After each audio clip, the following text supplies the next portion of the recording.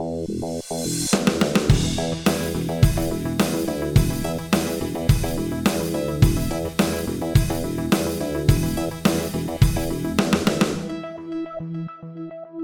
guys, welcome back to One Small Step, which is our podcast, as I've mentioned, but we're in a 6-part video series where I've interviewed Shimei Gonzalez, co-founder and director of Supply Chain Partner and STP Consulting, where we're looking at how they've been handling the COVID-19 pandemic as a business.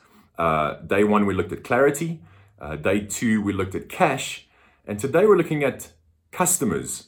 I think it's very easy to become maybe self-centered or panicky, and that makes us look inward. How are we going to survive as a business? What are we going to do? What are we going to do to survive?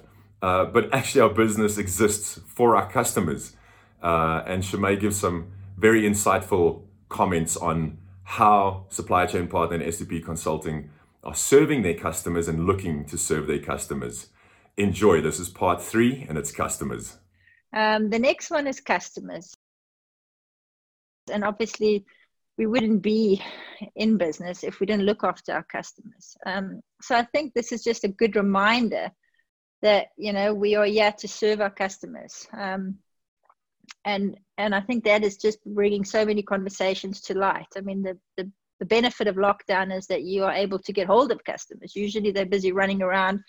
And I'm finding it's quite easy during lockdown to actually set up a call and get to talk to one of our customers. The other day I did a closeout call and a review, just a reflection with one of the customers to take them through our journey to understand, from a bigger picture. We're right at the end of a delivery now, but from a bigger picture perspective, if we're reflecting what worked well, what could we have done better? And the thinking behind that is to have those conversations that keep us listening to our customers and understanding their needs, so that we can create new opportunities to support them. So my encouraging message is, if you're working with customers at this time, keep engaging, keep listening, and keep looking for more opportunities. So that's the third C, customer.